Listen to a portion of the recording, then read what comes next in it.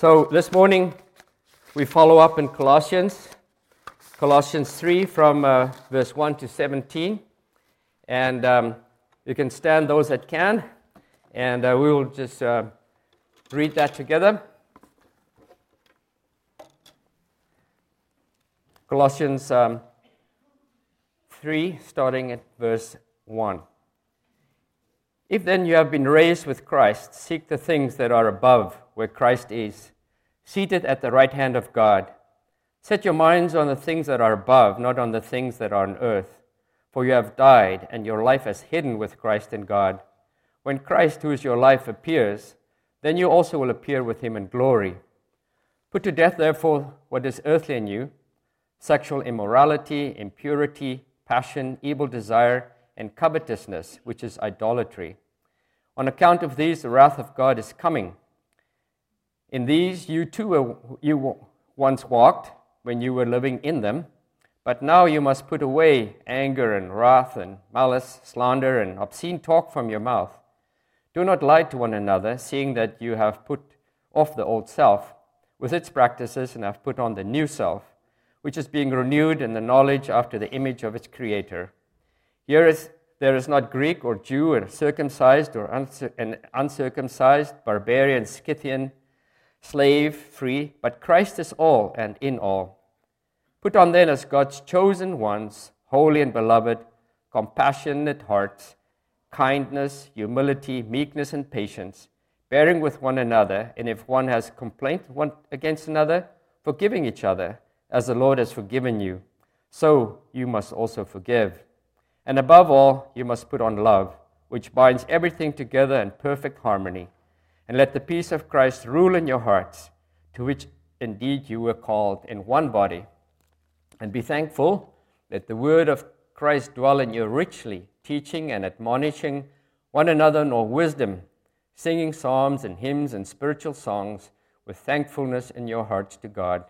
And whatever you do, in word or deed, do everything in the name of the Lord Jesus, giving thanks to God the Father through him. Word of God, you may be seated. So as we've been going through Colossians, there's a very rich writings of Paul. And in the previous chapter, Pastor Leland showed us last week that it really tells us not to do. So I got my words caught up there. And false philosophy, false doctrines, legalism. And in this chapter, it tells us, what we should do. And I hope I can really help you understand. This is an amazing chapter, and I just had lots of fun, going through this and God speaking to me. So we look at Colossians 3:1. It says, if then you have been raised with Christ, seek the things that are above where Christ is, seated at the right hand of God. And there's a concept here that I don't think in my frailty of human nature and work I can actually expose it to you, but I'm going to do my best. In the previous chapter we said that we've died to the elemental spirit of the world. And here it says we've been raised with Christ. And it says we've been seated with Christ at the right hand of God. So Jesus is in heaven right now at the right hand of God the Father, rule and reign and to intercede for us. And if you have died to yourself and been raised with Christ, you have a spot next to Jesus on the throne of God. Your name was on there. And that's who you truly are. And we just going through life because God has granted us that. He's given you a position and a place in life, and it's your duty to serve him and honor him and be a witness for him. Ephesians 2 says, but God, being rich in mercy because of the great love which he loved us, even when you were dead in your trespasses, made us alive together with Christ. By grace you have been saved, and raised up with him, and seated with him in the heavenly places in Christ Jesus, so that in the coming ages he might show the immeasurable riches of his grace in kindness towards us in Christ Jesus. So we're not going to sit and play a harp. That's not what the Bible talks about. it says he wants to shower you with the immeasurable riches of his grace and kindness towards Jesus Christ. Like he wants to bless your socks off, like he wants the best for you. And it is like amazing concept which I, in words, unable to really portray for you. And then we talked about before when at Christmas, when Jesus, as divine order, penetrated the created order and becoming a human being. And after his death and resurrection, with his resurrected body, he entered into heaven, entering the divine, from the resurrected earthly, and making us that path and preparing for us a place in heaven where he is. And this says, seek the things that are above. And we read it, you've all read it a lot, and I go, yeah, we should look at things above. But what does it mean? Even the Greek word apparently is zeteo, Z-E-T-E-O, which means covet earnestly, strive after, to inquire, to desire, and even require. So this seeking the things above is not a casual thing. Should be an all-consuming thing of our lives as Christians, to seek for the things above. And hopefully as we go through this chapter, we will get a little bit more of an understanding what this means. Colossians 3:3 says, "For you died to this life, and your real life is hidden with Christ in God." So it comes back here again. We're living here, but we actually already died to who we are. And we are actually seated with Jesus in heaven. It talks about the hiddenness. Hiddenness could mean protection, but it also means that we don't quite understand it. We're living on earth, although we have a place in heaven. We're actually just sojourners through life. And we have died the death. What everyone in the world will talk about, not just looking younger, longer, but also, how to postpone death. And death for us, if you already died to yourself, died to the sin in the world, the death of your body is basically just a changing of location. And I just been, and thank you for everyone prayed for me. I just been to my father's funeral in South Africa, and I was able to speak too. And it was just a joyous thing to celebrate his life and to know, because he knew God, that he is with God. And we will miss him, but we'll see him one day again. I talked to a friend that has been told this week that he has a terminal condition. And instead of being terrified, he was at peace because he knows what is laying ahead of him. And just a wonderful thing to know. So we go on with Colossians 3:2. It says, "Set your minds on things above, not on the things that are on earth." So that goes again with seeking the things that are above. And Christ should be our main affection. Our focus and passion should be to focus on the eternal, not on the temporary, because everything that seems important to us now will disappear, won't matter eventually. There's a book that I love from Randy Alcorn. The book's called Heaven. It's about this thick, and it's worth every minute you spend reading it. But here's a quote from that book. It says, "In a metaphysical sense, we've already entered heaven's community. By seeing ourselves as a part of heavenly society, we can learn to rejoice now in what heaven's residents rejoice in. They rejoice in God, His glory, His grace, and His beauty. They rejoice in repentant sinners, the saints' faithfulness, and Christ-likeness, and the beauty of God's creation. They rejoice in the ultimate triumph of God's kingdom and the coming judgment of sin. Heaven, then, isn't only our future home, it's our home already, waiting over the next hill. If we really grasp this truth, it will have a profound effect on our holiness. A man who sees himself seated with Christ in heaven, in the very presence of God, to whom the angels cry out, 'Holy, holy, holy,' won't spend his evenings viewing internet pornography. No wonder the devil is so intent on keeping us from grasping or standing in Christ.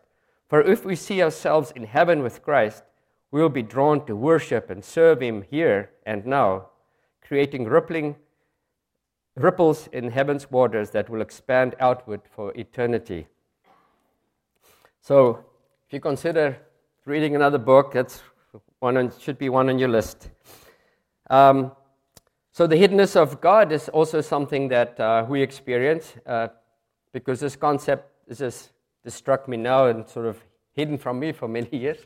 And the concept of the hiddenness of God, we know we experience God, we've experienced salvation, we experience his goodness in our lives, we experience the evidence of who he is by the changed lives of people that accepted him. And we experience him in his creation, so many things, and then most of the world don't see that. They try and explain away all these things that we notice as acknowledgement of who God is. So, and that's the same thing about our hiddenness with Jesus. This is hidden from even us, the fullness of what it is. And then one day, as we will read here shortly, that who we really are will be revealed when Jesus comes back. Colossians 1:26 says, "The mystery hidden for ages and generations, but now revealed to his saints. To them God chose to make known how great among the Gentiles are the riches of the glory of this mystery, which is Christ in you, the hope of glory." As one of the previous servants, this is what we have. Christ in us and we in Christ, the hope of glory. In Colossians 1:28, it goes on, "Him we proclaim, warning everyone and teaching everyone with all wisdom, that we may present everyone mature in Christ. For this I toil, struggling with all his energy, that he powerfully works within me." So this should be part of our focus, not just to live, but to help others along to know him. Colossians 3:4 says, "When Christ, who is our life, appears, then you will also appear with him in glory." So that glory that's hidden from us now will then become apparent. So what does it look like to have your mind on the things above? Randy Alcorn told us, in a good way of the things that we need to be part of. And in Hebrews 12:1 it says, "Therefore, since we are surrounded by so great a cloud of witnesses, let us also lay aside every weight and sin which clings so closely. Let us run with endurance the race that's set before us, looking to Jesus, the founder and perfecter of our faith, who for the joy that was set before him endured the cross, despising the shame, and seated at the right hand of the throne of God." So Jesus already did the hard lifting here for us, and he's asking us to run the race, focusing on him. And we see if we have any sin, it will slow us down and we won't run the race well. And we are part of this cloud of witnesses for those in heaven to join with us on earth, encouraging those that are running the race. And if you see a brother or a sister that's not doing well because they're dragging sin that is preventing them from getting speed, you need to come alongside them and help them, undo the baggage that they have so they can run with freedom. Pulpit Commentary Homiletics is a big word, it's a book, talks about this. It says, "Firstly, we should realize that Christ is our life. The heavenly word depends consciously upon Jesus for its glorious existence. He is the life of each and all of us. As the source of life, he is there beyond the reach of change, an exhaustless fountain. And secondly, we should realize that Christ is the object of supreme affection. The celestial world not only traces all its life to Jesus, but centers all its love in him. To love him with all the soul, heart, mind, and strength is deemed not duty merely, but the constant privilege of all. He is the beloved one who is beyond all conception. And then we should realize that Christ's kingdom and reign are the supreme concern of the whole heavenly world. Angels and redeemed ones alike bend in rapturous interest over the progress of Christ's kingdom, and inquire doubtless in what ways they can promote it.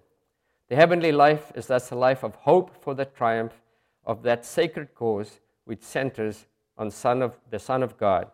And we should realize that Christ's second advent and glory is to be the date of our glorification with Him. So we're looking forward to a great reward, but we need to focus on Jesus and put the other things that hinder us to death. It says so in Colossians 3:5.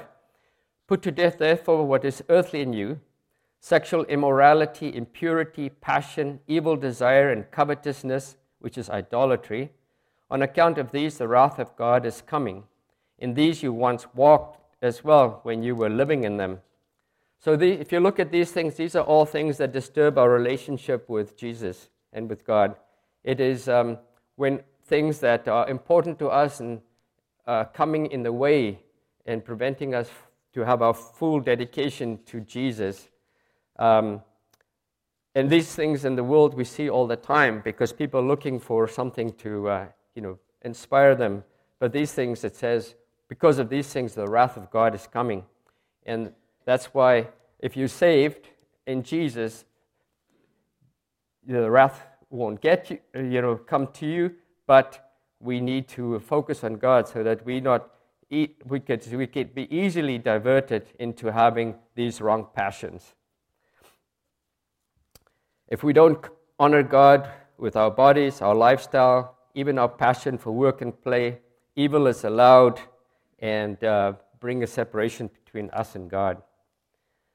We need to fear God. We can't take Him lightly. And so there's a couple of verses in Hebrew that clearly states that. Hebrews 10:31 says, it's a fearful thing to fall in the hands of the living God. And Hebrews 12:28, therefore let us be grateful for receiving a kingdom that cannot be shaken. And thus let us offer to God acceptable worship with reverence and awe, for our God is a consuming fire. So we see these two options. Either you can be blessed, be part of God's kingdom, or facing a consuming fire. Colossians 3:8, but now you must put them all away, anger, wrath, malice, slander, and obscene talk from your mouth. And do not lie to one another, seeing that you have put the old self off the old self with these practices. And these sins that are listed here are more on the horizontal axis. This is things that disrupt our fellowship with fellow human beings and believers. And a lot of these are things that we also encounter if we don't focus on Jesus. James 3:13 says, who is wise and understanding among you? By his good conduct let him show his works in meekness and of wisdom. But if you have bitter jealousy and selfish ambition in your hearts, do not boast and be false to the truth. This is not the wisdom that comes down from above, but is earthly, unspiritual, and demonic. Where jealousy and selfish ambition exist, there will be disorder in every vile practice. So we see it in our world today, the things that people, selfish ambition and jealousy and wanting to get one up and all those things, it causes disorder in every vile practice. And looking around us in the community, there's evidence of that. But God has given a way out, so we all are tempted.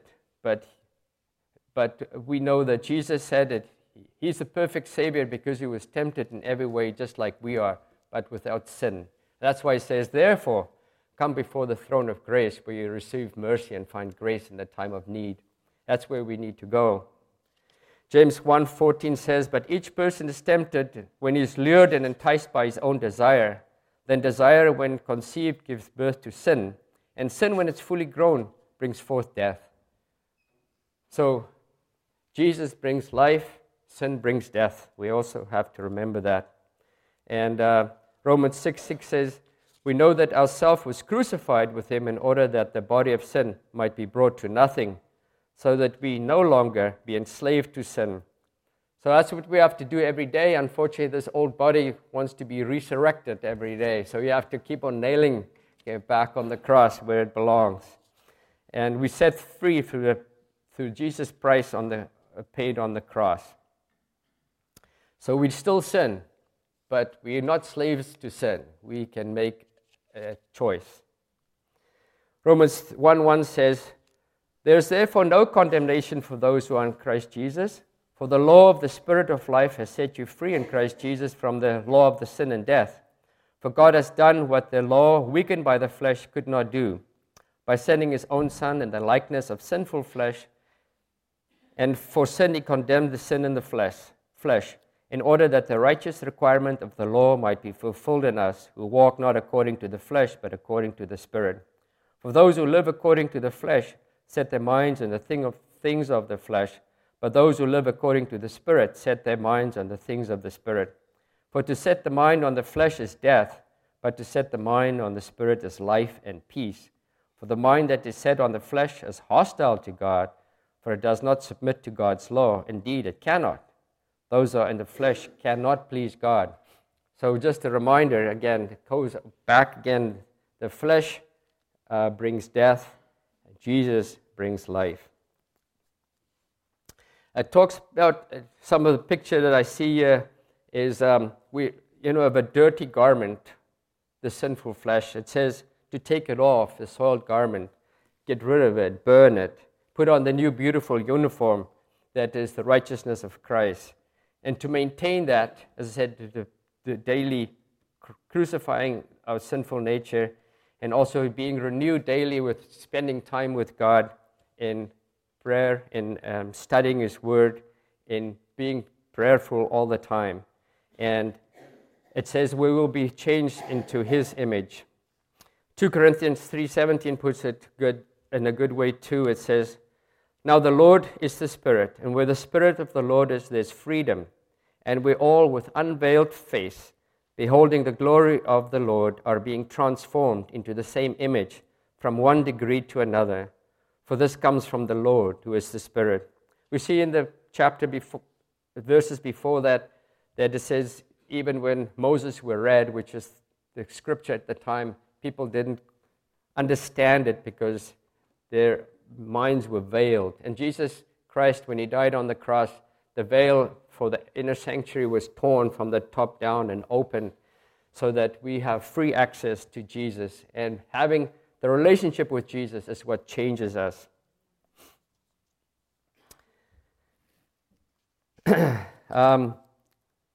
So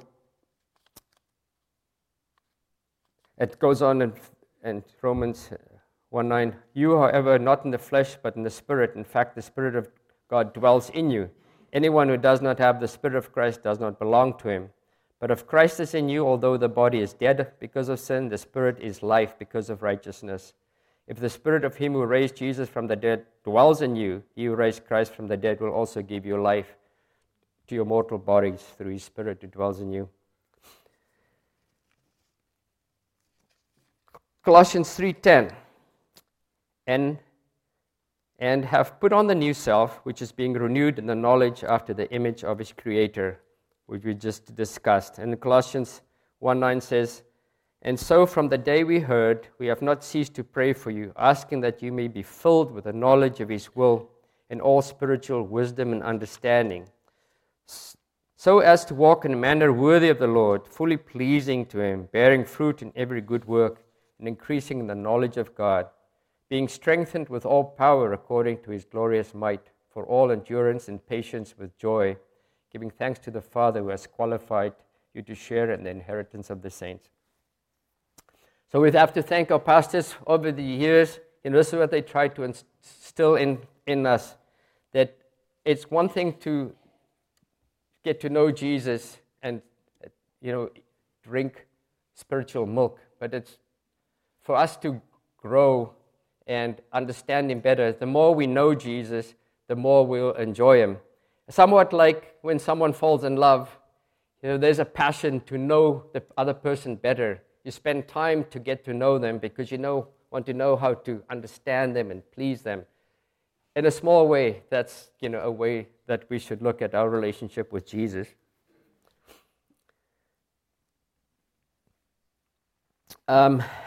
Ephesians 4:22 says, "Put off the old self which belongs to your former manner of life. It's corrupt through deceitful desires, and be renewed by the spirit of your minds, and to put on the new self created after the likeness of God in true righteousness and holiness," which we already discussed. Colossians 3:11 says, "Here there's not Greek or Jew, circumcised and uncircumcised, barbarian, Scythian, slave, free, but Christ is all and in all." So we come in all shapes and sizes and different backgrounds and different ethnicities, and Jesus says, when our focus is on Him and we are in Him, there are no distinctions. We are all the same. We are brothers and sisters in Christ with the same purpose. And that will solve a lot of problems that we have if we continue to understand that. And Colossians 3:12 says, Put on then, as God chosen ones, holy and beloved, compassionate hearts, kindness, humility, meekness, and patience. And all these beautiful things that it's talking about here are evidence of the Holy Spirit working in your life. Those things don't come natural. That is worked supernaturally in our hearts. And that's the fruit of the Holy Spirit, Galatians 5. You can go and read that. And then and James also explains it in verse 17, 3:17. "But the wisdom from above is first pure, then peaceable, gentle, open to reason, full of mercy and good fruit, impartial and sincere." As we just read in James 3, the previous verse, how selfishness and ambition causes all kinds of evil. But the wisdom from above, I'll repeat it, is first pure, then peaceable, gentle, open to reason, full of mercy and good fruits, impartial and sincere.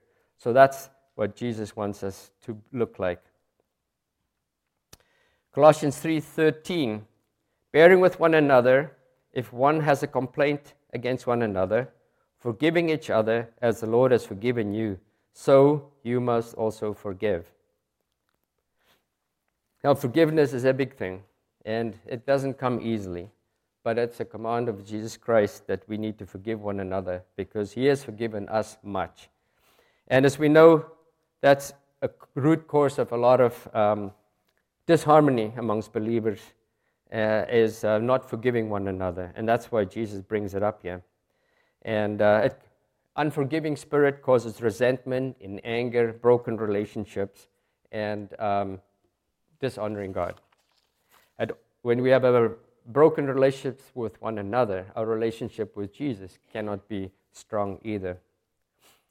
Colossians 3:14, it says, "And above all these put love, which binds everything together in perfect harmony," which is the opposite of what we just discussed. Love is beautiful, causes peace and harmony.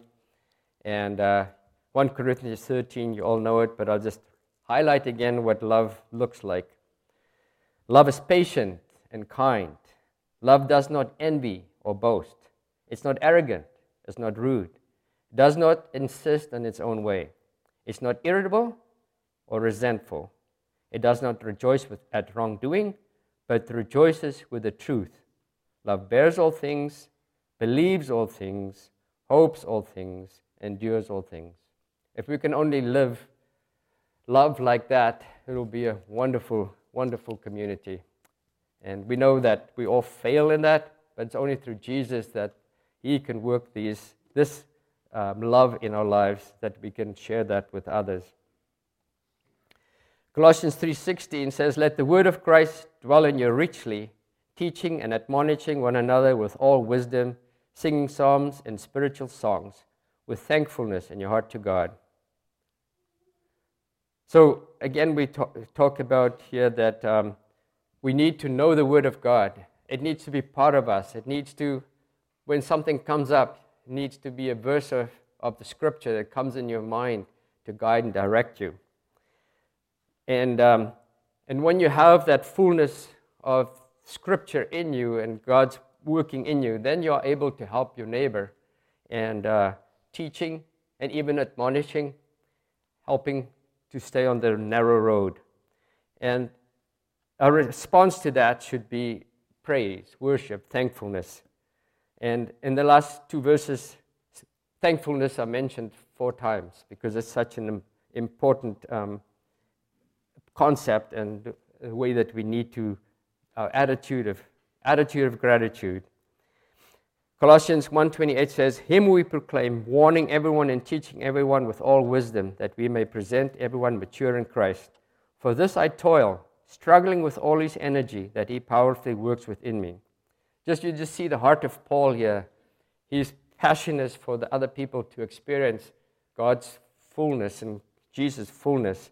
And he said, "For this I toil." And toil, the word means really getting down and work hard and sweat. It's effort. And he says when you do that, struggling with all his energy, that he powerfully works within me. So when we get down to do that kind of business, we don't depend on our own energy and power and ability. We will feel his energy going through us to do his work. We cannot change anyone's mind about who God is. It is the Holy Spirit. But we need to live lives, like Gerard said, that demand supernatural explanation, and we need to be able to give them an explanation for the hope that is within us. And it says to do it with gentleness.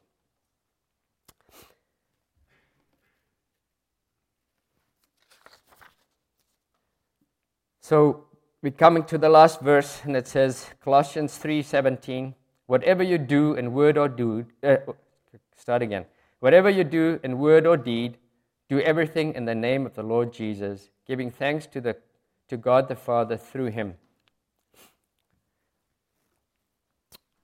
Something to contemplate here. Whatever you do or in word or deed, do everything in the name of Lord Jesus.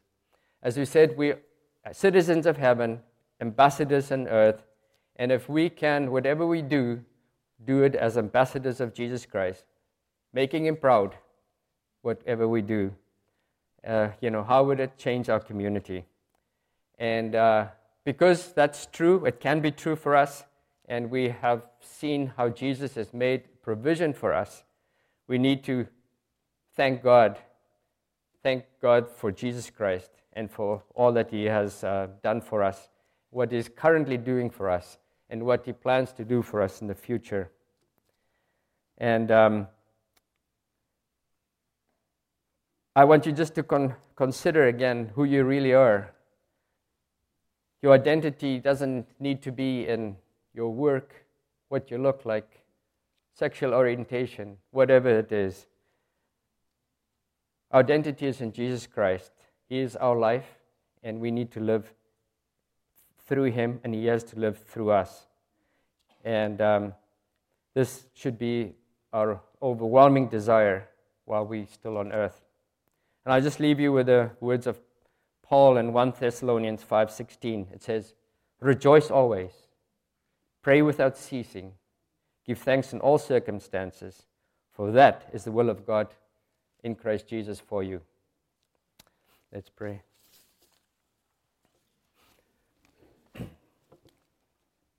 Dear Lord, we come to you on this beautiful day that you have gifted us, and we consider your Holy Scripture, your words to us through Paul. Dear Lord, we trying to understand this immense concept of being with you in heaven, that you have placed, that you've prepared for us. Dear Lord, we so easily focus on the here and the now, and we forget who we truly are in you. Help us, dear Lord, to live lives that are committed to you, to know you better, to live for you. We pray that as we surrender to you, that you'll change us from one degree of glory to another, that we'll be more like you, and that we'll love you with all our hearts, and that we love our fellow neighbors as ourselves, and that in everything we would honor you. In your name we pray. Amen.